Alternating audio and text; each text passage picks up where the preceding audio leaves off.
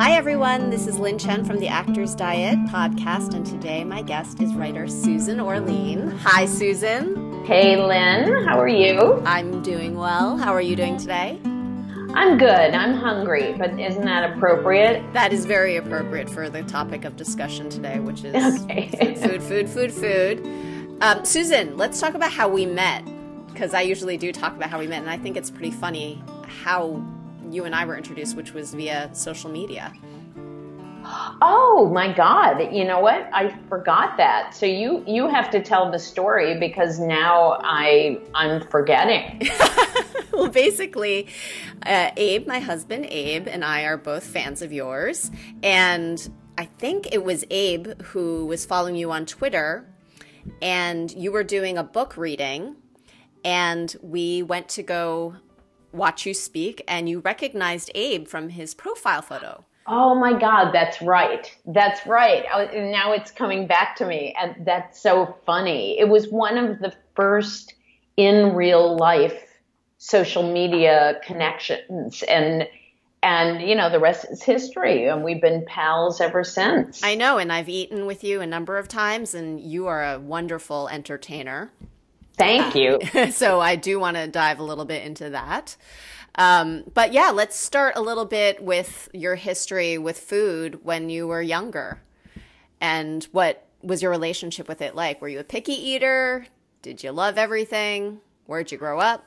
I grew up in a suburb of Cleveland, and in a family that had dinner together every night. My mother was the kind of mom who made everything from scratch. So we had, you know, I didn't grow up eating.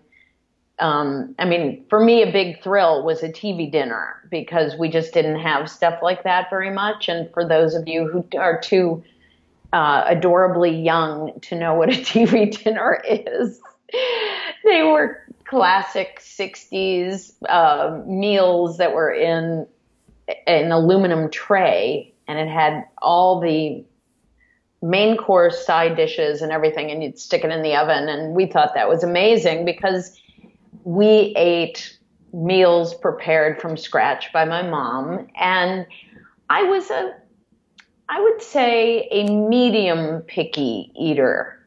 I mean, in general, I ate kind of what was presented to me. And then I had categories of food that I simply would not eat.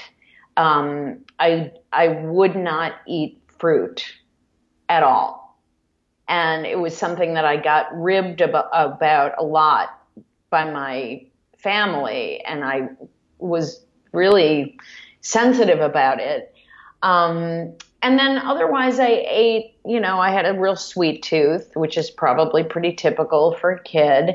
And I kind of just ate everything and gave no thought to it particularly. You know, I didn't ever think as a kid, wow, I've been eating a lot. I should not, I didn't equate eating with any result, which is kind of funny because I was sort of an average or small. I mean, I'm short, and I was kind of always just average or small.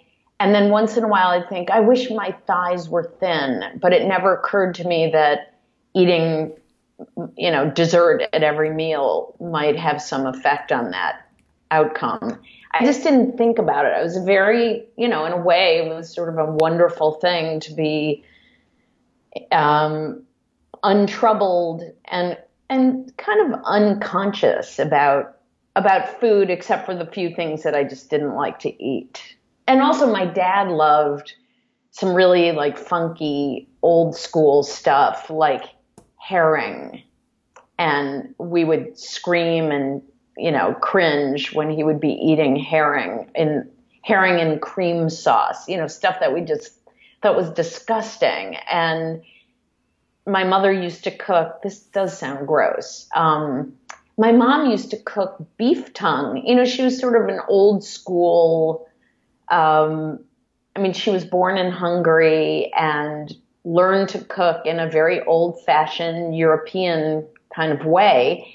And she would cook beef tongue, which I always ate. And then one day I saw the beef tongue at the butcher when I went with my mom to pick it up. And I thought, I'm never eating that again. But in general, I was a pretty, I just didn't think a lot about food. But I'm so curious about when you said you weren't eating fruit, but you had a sweet tooth. Does that mean when you had like a piece of strawberry shortcake, you would pick the strawberries off, or you were okay with it? Yeah. When I was young, definitely. I just had a across the board rule about I just did not eat fruit. When did that change? Let's see. I think when I was out of college, I started eating berries and then and apples. And I'm still not somebody who eats a lot of fruit, but I definitely expanded my repertoire from when I was a kid. But it was out of college where I think that I was frankly kind of embarrassed in front of friends to not eat. You know, everybody is digging into a blueberry pie, and I tried it and thought, oh, this is really good. I mean, basically it just tastes like sugar. But I think I was self-conscious about appearing picky at that age. So really, up until college, you still weren't eating fruit? Like Yeah. even in high school? Wow. Yeah. I was true to my convictions. And I really don't, I can't explain it. I really can't explain it. So it remains a mystery to me. And then, I mean, this will strike you as funny because it strikes me as funny, but let's see, how many years ago? Well, some years ago, I can't remember exactly when, I developed a real phobia about flying, and I'd always flown without any anxiety, and then suddenly it started to bother me. And I travel a lot. I travel a lot for work. I was looking at a real issue because if I was going to be miserable every time I flew, it was just exhausting. I went to a hypnotist to deal with it, which, just as a sidebar here, it was incredibly successful. While I was there, I said to him, can you deal with food issues? And he said, yeah, I do that all the time. And I said, well, I just have this inexplicable discomfort with eating fruit. Can you do anything about it? And I really don't know how or what he did. And it's not like I'm the girl diving into a mango, but he did tackle that in some way in the process of dealing with my fear of flying, which is kind of interesting. He threw that in. Yeah, I mean, I didn't spend a lot of time on it, and I think if I had gone back to him and said, this is all I want to focus on, it may have been more effective, but it was kind of a throw-in last minute, so it wasn't something where I saw the same kind of results as I did with my flying issue, which really basically vanished. It was miraculous. Honestly, it was miraculous. I'm very impressed and I'm sure you've written about this experience, correct? About being hypnotized? Yeah. Yeah. And well, I actually talked about it. Are you familiar with The Moth? Yes. Which is the oral storytelling. And I talked about it because it was also kind of funny. I mean, going to hypnotist is sort of funny in its own way. And so I did talk about it there. I want to go to hypnotist now. Well, you know what? It was kind of amazing. It was kind of amazing. I'm sort of a skeptic turned zealot because something like becoming afraid to fly is a pretty intractable state of mind. And I was really, really uncomfortable. I would just be miserable. And after I went through this 5 session treatment with him, the next time I flew as the plane was taking off, which usually was when I was having a heart attack, I turned to the friend I was traveling with and I said, I think I might get a pilot's license.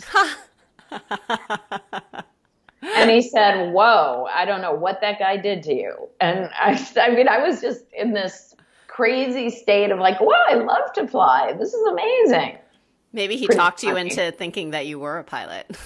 Yeah, well, that may have been. It was kind of great. It really was amazing. And I can't explain it. I think it's partly a perfect placebo that once you've decided to change something, sometimes that's the bigger part of the battle, is simply saying, I'm going to change. And then it's reinforced. It was pretty incredible, frankly. Yeah. Well, just curious about what fruits you do like today, then.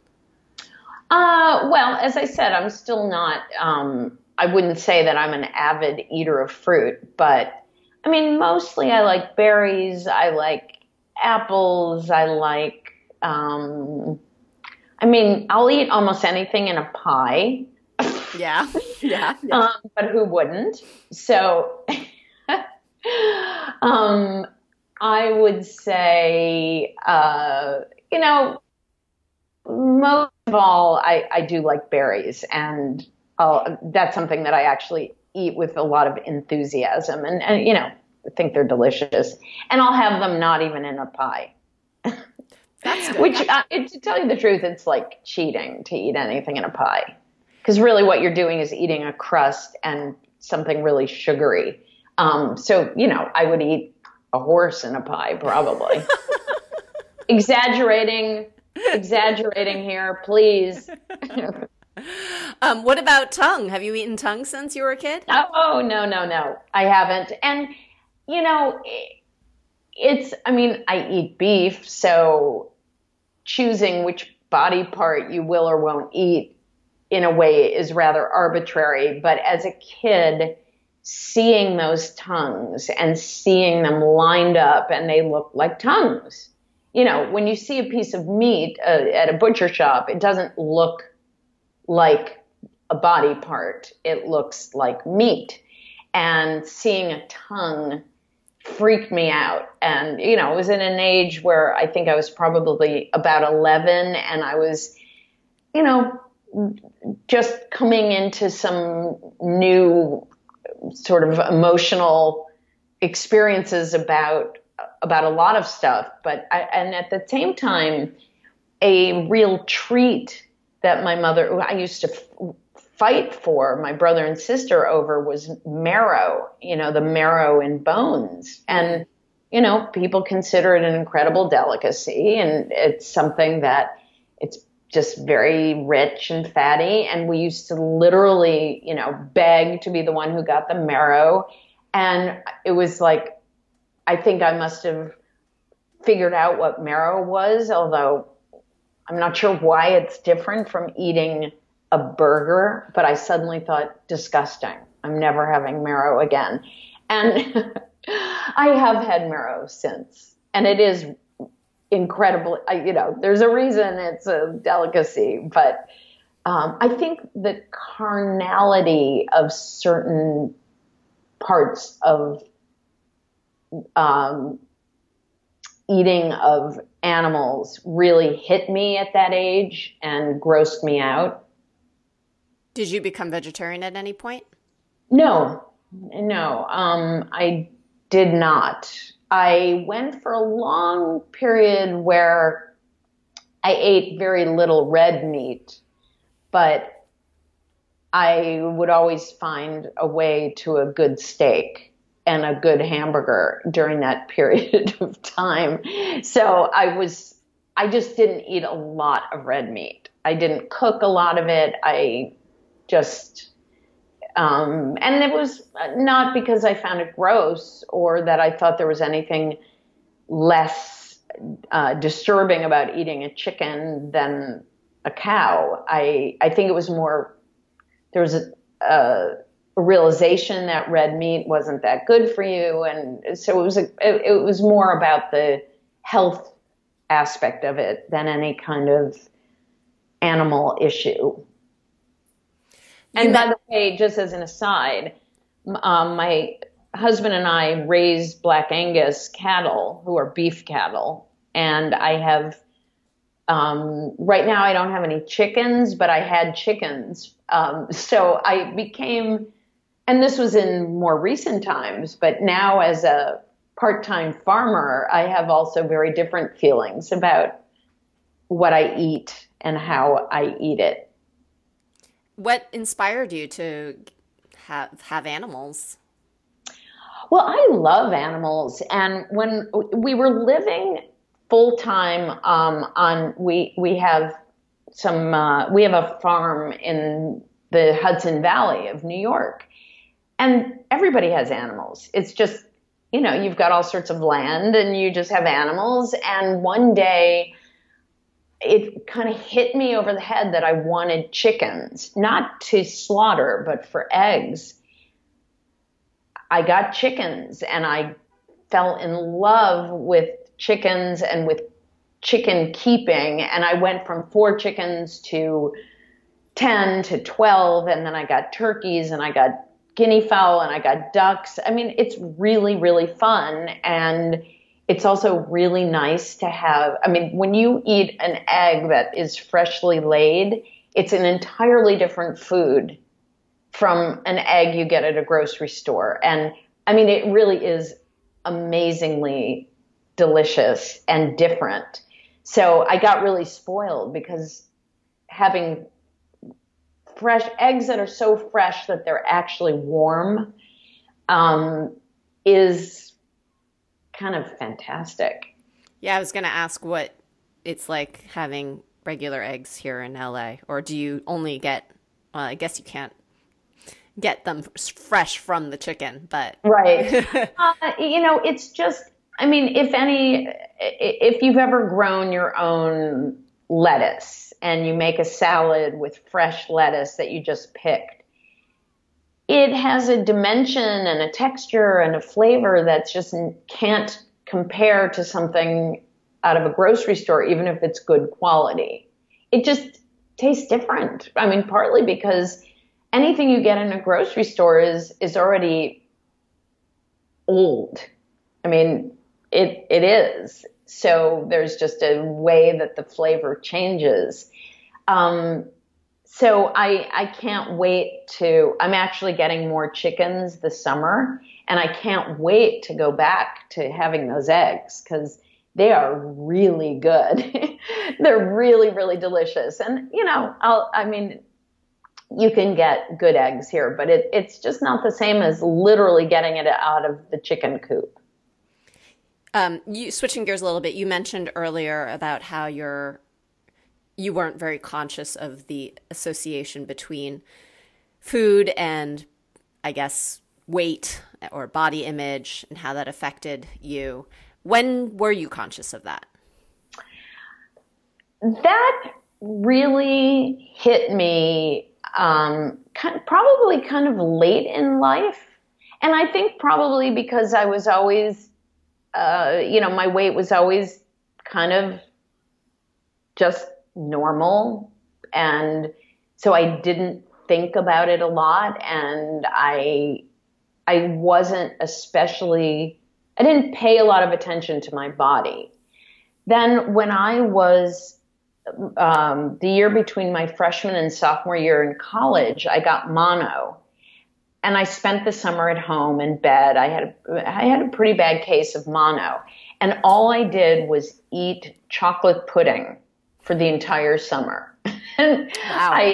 I'm only exaggerating a little, And without even thinking and without paying any attention to it, I probably gained, I don't know, 10 or 15 pounds. Maybe I'm exaggerating, but I'm 5'2". So even gaining 5 pounds is a significant difference. So let's say I gained 10 pounds and I looked really different. My clothes didn't fit me.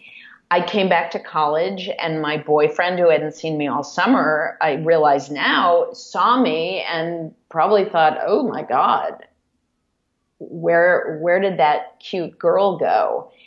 And I think it was the first time that I really felt out of my body, that this new body with this extra weight felt like a stranger to me. And I don't think that I deliberately set out to just say, oh my God, I have to go on a diet. The fact is, once I went back to eating normally and not eating chocolate pudding for every meal, I know it does sound funny, right? I sort of returned to my normal weight. The experience, though, was a kind of a light bulb going off about what it felt like to not feel good about, how I looked, and the impact it had in this case on my boyfriend, who was really hot and all the girls loved him. And I think really was turned off by how I looked. And then, for the next period of time, it was something that I don't regret that I went back to a normal weight, but it suddenly, something I really never thought about, I became very aware of and started thinking about more than I wish I had. I'm wondering a little bit more about this chocolate pudding. Were they like pudding cups, or were they just any type of chocolate pudding you could get your hands on? It was, my mom made me chocolate pudding because I was really pretty sick and I was in bed all summer and I didn't really have much of an appetite for anything. And I am probably exaggerating, but whatever I wanted, my mom made for me, and I think that's what I wanted, was chocolate pudding, and I had a lot of it. And then, I probably ate a bunch of junk, and, I didn't say, geez, I'd like a salad. It was all, sweets and stuff that I was hankering for because I didn't really feel like eating anything. And I had a really sore throat, which was a sort of an unusual symptom of mono, but I had maybe not so unusual, but I had a really, really sore throat. So I wanted only things that were really, easy to swallow. Yeah. I picture like when people have like strep, they always say that they go on an ice cream diet. Yeah. Well, it was the same sort of thing. Or people who have their tonsils out. Right. So I really loved chocolate, and my mom made me a lot of chocolate pudding, and whatever it was I ate over the summer. Also, I didn't get out of bed except for kind of hobbling around the house. So I was doing nothing active, and it was the perfect recipe for gaining weight and being really, I really looked the way you would look after spending 2 or 3 months basically sitting in bed watching TV, eating junk. And I looked pretty miserable. I also had a really bad haircut, just as an aside. I can't stand looking at any of those pictures from that period of time because I really looked horrible. What's your relationship with chocolate pudding now? I really like it. I rarely have it. I feel like pudding is not happening in my life much anymore. Have you ever had the avocado chocolate pudding? Have you heard of that? No, but I like the sound of it. It's Sounds. basically avocado, cacao, and people usually use dates to sweeten it, so it's quote unquote healthy. And the crazy part about it is that doesn't really taste like avocado. You can't really taste, I guess, because avocado doesn't really taste like anything. It's just super creamy. Mm. Oh, that makes sense. I mean, I think you hear avocado and you think guacamole, but it is actually kind of neutral. Yeah. I bet that's delicious. I mean, it's the other thing is that pudding.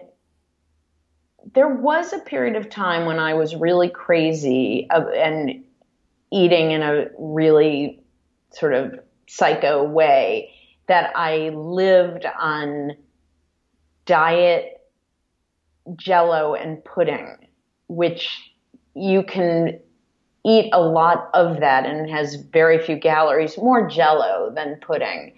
And I made it a lot. You know, these sugar-free puddings, and they're actually not bad, but I mean, they taste pretty good. I think they're probably horrible for you, but I did eat a lot of them during When, that period. oh, during that same period.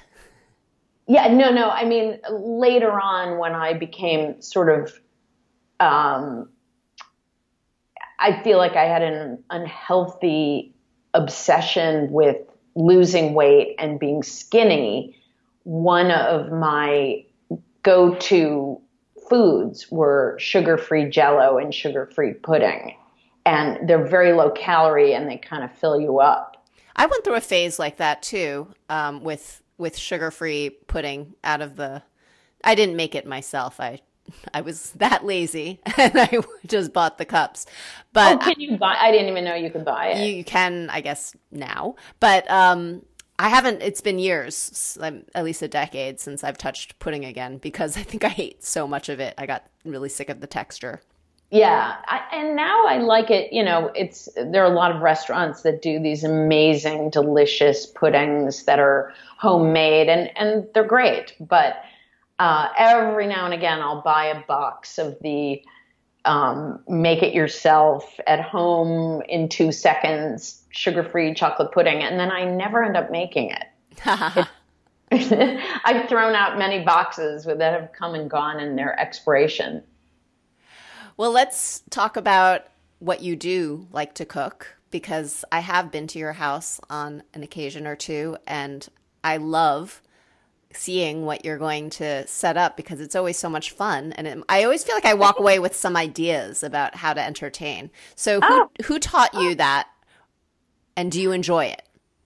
I love to entertain. I really do. And I always had, really from the time I had my own place to live, I've always had a lot of parties, a lot of people over. I really enjoy it. I did not know how to cook anything. I was almost the person who couldn't boil water for most of my life. And it's kind of an odd thing because my mom, being a great cook and who made everything from scratch, also didn't teach me how to cook. Hmm. And the reason was she was sort of an autocrat about the kitchen, and she just didn't. It's very puzzling, and even now I'm sort of fascinated by it because cooking is so much fun to do with kids. But it was her domain. And the day before I left for college, she said to me, "Oh my God, I never taught you to cook or do laundry or anything." And I said, "Well, it's too late now."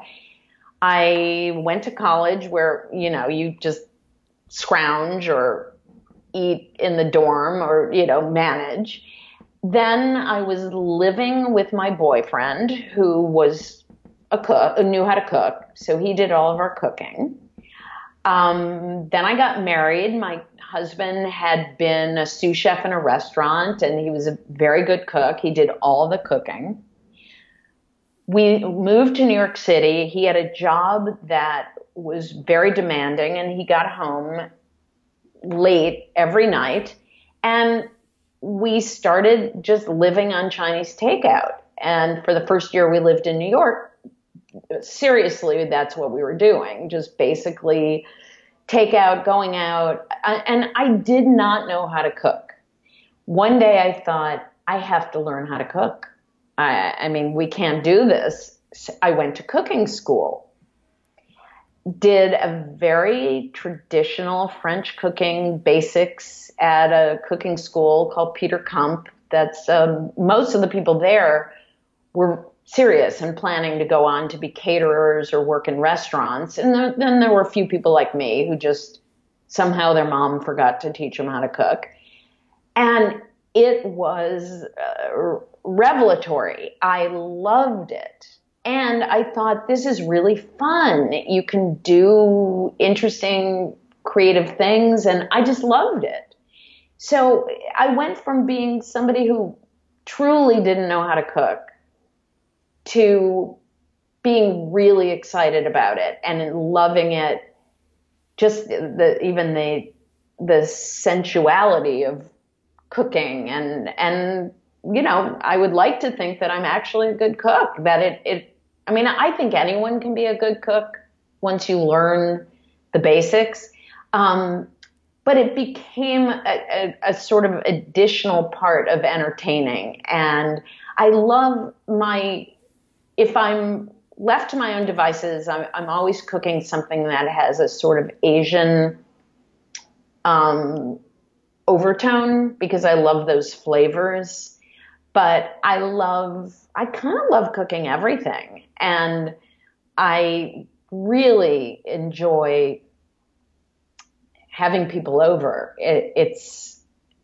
I just think it's so much fun. And I look back and think, this is amazing to kind of discover that you really enjoy something like this kind of later on. It just strikes me as funny. And my son, who's 12, loves to cook. Oh, and that's great.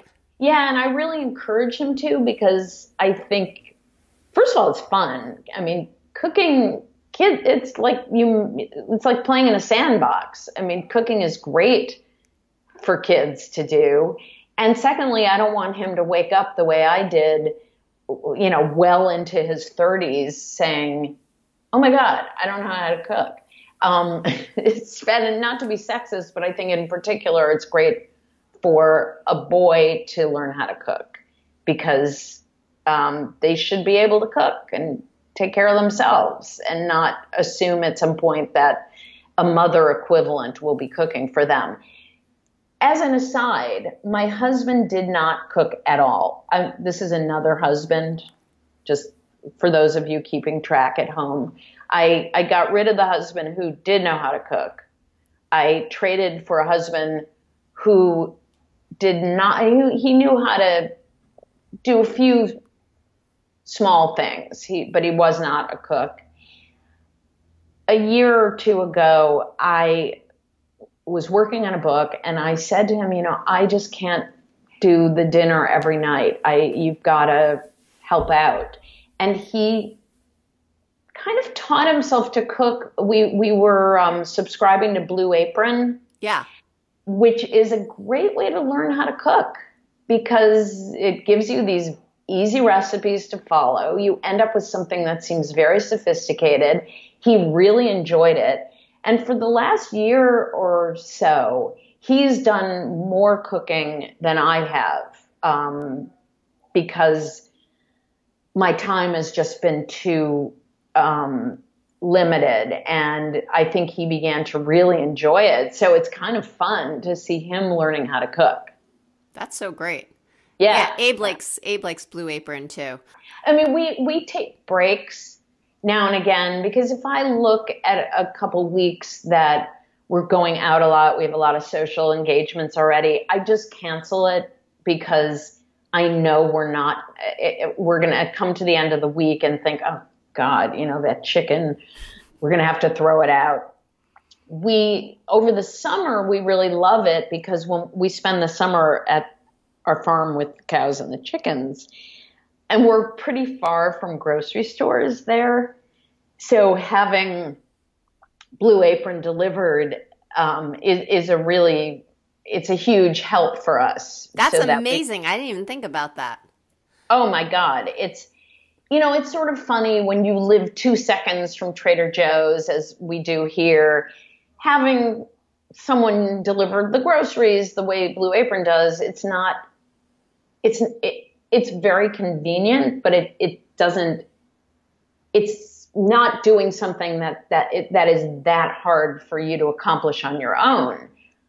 When you live out in the country where you would have to drive pretty far to a grocery store, and I mean, it's just a whole different equation when you're living in a less urban area. And for us to get these meal kits there, it was transformative. It's fantastic. So we definitely do it when we're at that. We spend the summer there and we really rely on it because it's, I mean, I'll give you an example. There we bought an extra big freezer because the grocery store that's closest to us closes at 7 p.m. I know this is shocking for those of us who live in urban areas where most grocery stores are open 24 hours or at the very least till 11 or, they're open late. The closest grocery store shuts at 7. The next closest one is like a 25-minute drive, 25 minutes. So if at 7:01 you suddenly remember that you didn't get food for dinner, you're kind of screwed. So we bought a big standalone freezer so we could keep stuff in there for those we forgot to go to the grocery store moments, which happens a lot. And the Blue Apron is really great for that very reason. Yeah, and I just want to point out this is not an ad for Blue Apron. But No, we just no. happen to really like them. Yeah, and all of those meal kits, which are there are a lot of them, and they're pretty cool. Yeah, I know. When you and I last ran into each other, it was at Take a Bow in Studio City, and you had mentioned to me that you had once written a diet book. Yes, this is my secret past. I wrote a diet book probably in I'm trying to think. Maybe 89, 90, kind of in that range. It came about in a very funny way, which was one of my best friends and I were sitting at dinner one night and said, we should collaborate on something together. It would be a lot of fun. What do we know anything about? And we sat there thinking, and we thought, well, both of us kind of simultaneously said, well, we spent a lot of time thinking about our weight and how to lose weight.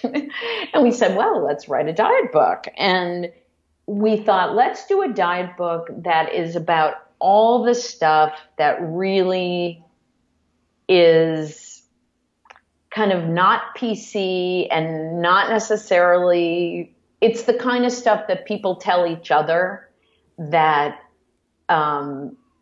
is, some of it is silly and ridiculous, but just eat sugar-free Jell-O?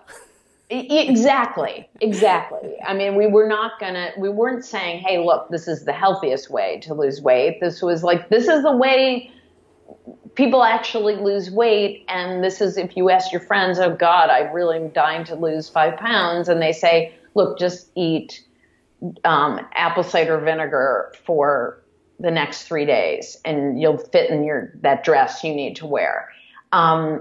So that's, and it was in a sense a sort of girlfriend's guide to dieting. The anecdotal folklore of dieting, and we made some attempt too to tell people stuff that, the hard truths, such as it's really good and important to exercise, but it actually isn't a fast track to losing weight. Not to discourage you from exercising, but just to understand that ultimately, you can run 4 miles, but if you eat a Snicker bar, it's basically evening out. Yeah. I think some people, unfortunately, exercise, you can often miscalculate how many calories it's burning up. So it was that kind of stuff. And we had fun doing it. I think people weren't quite sure what to make of it, but I had fun. I did it in large part because I enjoyed collaborating with my friend, and also it was pretty funny. What's the book called? It's called The Skinny, and the subtitle is Everything, what was it? Everything Thin Women Know About Dieting But Won't Tell You, or something along those lines. That sounds like it would do really well today. You know what? I think we were ahead of our time. And I also think that the tone was a little confusing because sometimes it sounded facetious, but for instance, if you're on an airplane and they serve you a meal and you're trying not to eat the dessert and you don't have great willpower. So this was my friend's suggestion, which is open the salt and pepper and pour it all over the dessert. And then you won't eat it because it's not going to be appetizing. And, you might say, oh my God, that's ridiculous. But it's also effective. Yeah. And it's kind of, actually, I think that's sort of a good piece of advice, frankly. But I think some people couldn't quite figure out whether we were kidding or we were serious. And the truth is we were probably both simultaneously, because the world is filled with lots of things to worry about that are more important and concerning than your weight. At the same time, people think a lot about their weight, and much as I sometimes am sad to think of this, I feel really different if I feel like I'm at the weight I like versus when I'm not. What can I say? Some people might feel that way about when their hair looks good. I feel that way about my hair as well. But I just mean that it has its effect on the way you feel about yourself is real. And you might say, well, that's silly, it's foolish to care, but until anyone can change the way the human psyche operates, I think all of us have aspects of our physical self that affect our moods a lot. Would you say that writing that book, The Skinny, changed your attitude about dieting at all? Or do you think it strengthened it? Or do you think it remained the same? I think that it was a period in my life where I probably I spent probably too much time thinking about being thin. And it may have been that after I wrote the book, there were all sorts of reasons that, including just generally being happier, that I was less focused on that. And maybe the book also helped me sort of exorcise some of what was on my mind. But yeah, I would say that that's true. But I also think that the timing of it coincided with other stuff that was, I was in the run up to getting divorced, and that for many people is not the happiest time in their life. Yeah. Do you have time for one more question? Sure. Okay. I know that a lot of writers have rituals around writing, and I'm wondering if you have any when it comes to food. Oh, that's a great question. I I don't have any really pronounced rituals about food. I think that there was a period of time, well, I have a few things, and I think this is, I feel like I try really hard to eat in a different way before sundown and after sundown. Namely, and I don't mean to be sounding like a weirdo, but during the day, I have a certain kind of discipline that feels very specific to me. Like not, I mean, for instance, I would never have a glass of wine at lunch. I don't have dessert at lunch. I have a different way of eating. And then at night, I feel like, well, it's night, it's dinner. It's, I'm more relaxed about it. But I don't have any specific fetishy kind of rituals other than that. I think it's just somehow daylight and nighttime strike me as as signaling different ways of eating. Got it. Well, thank you so much, Susan. Such a pleasure. It's an endlessly interesting topic, and you do a great job with it. Thank you. Is there anywhere people can find you other than Twitter, which we already mentioned? Well, Twitter, definitely. And I have a website, which is justsusanorlean.com. And in fine bookstores near everyone, I hope, where my books are available. I'll have links up on theactorsdiet.com. Thank you, Susan. Thanks. Great to talk to you, Lynn. Great to talk to you.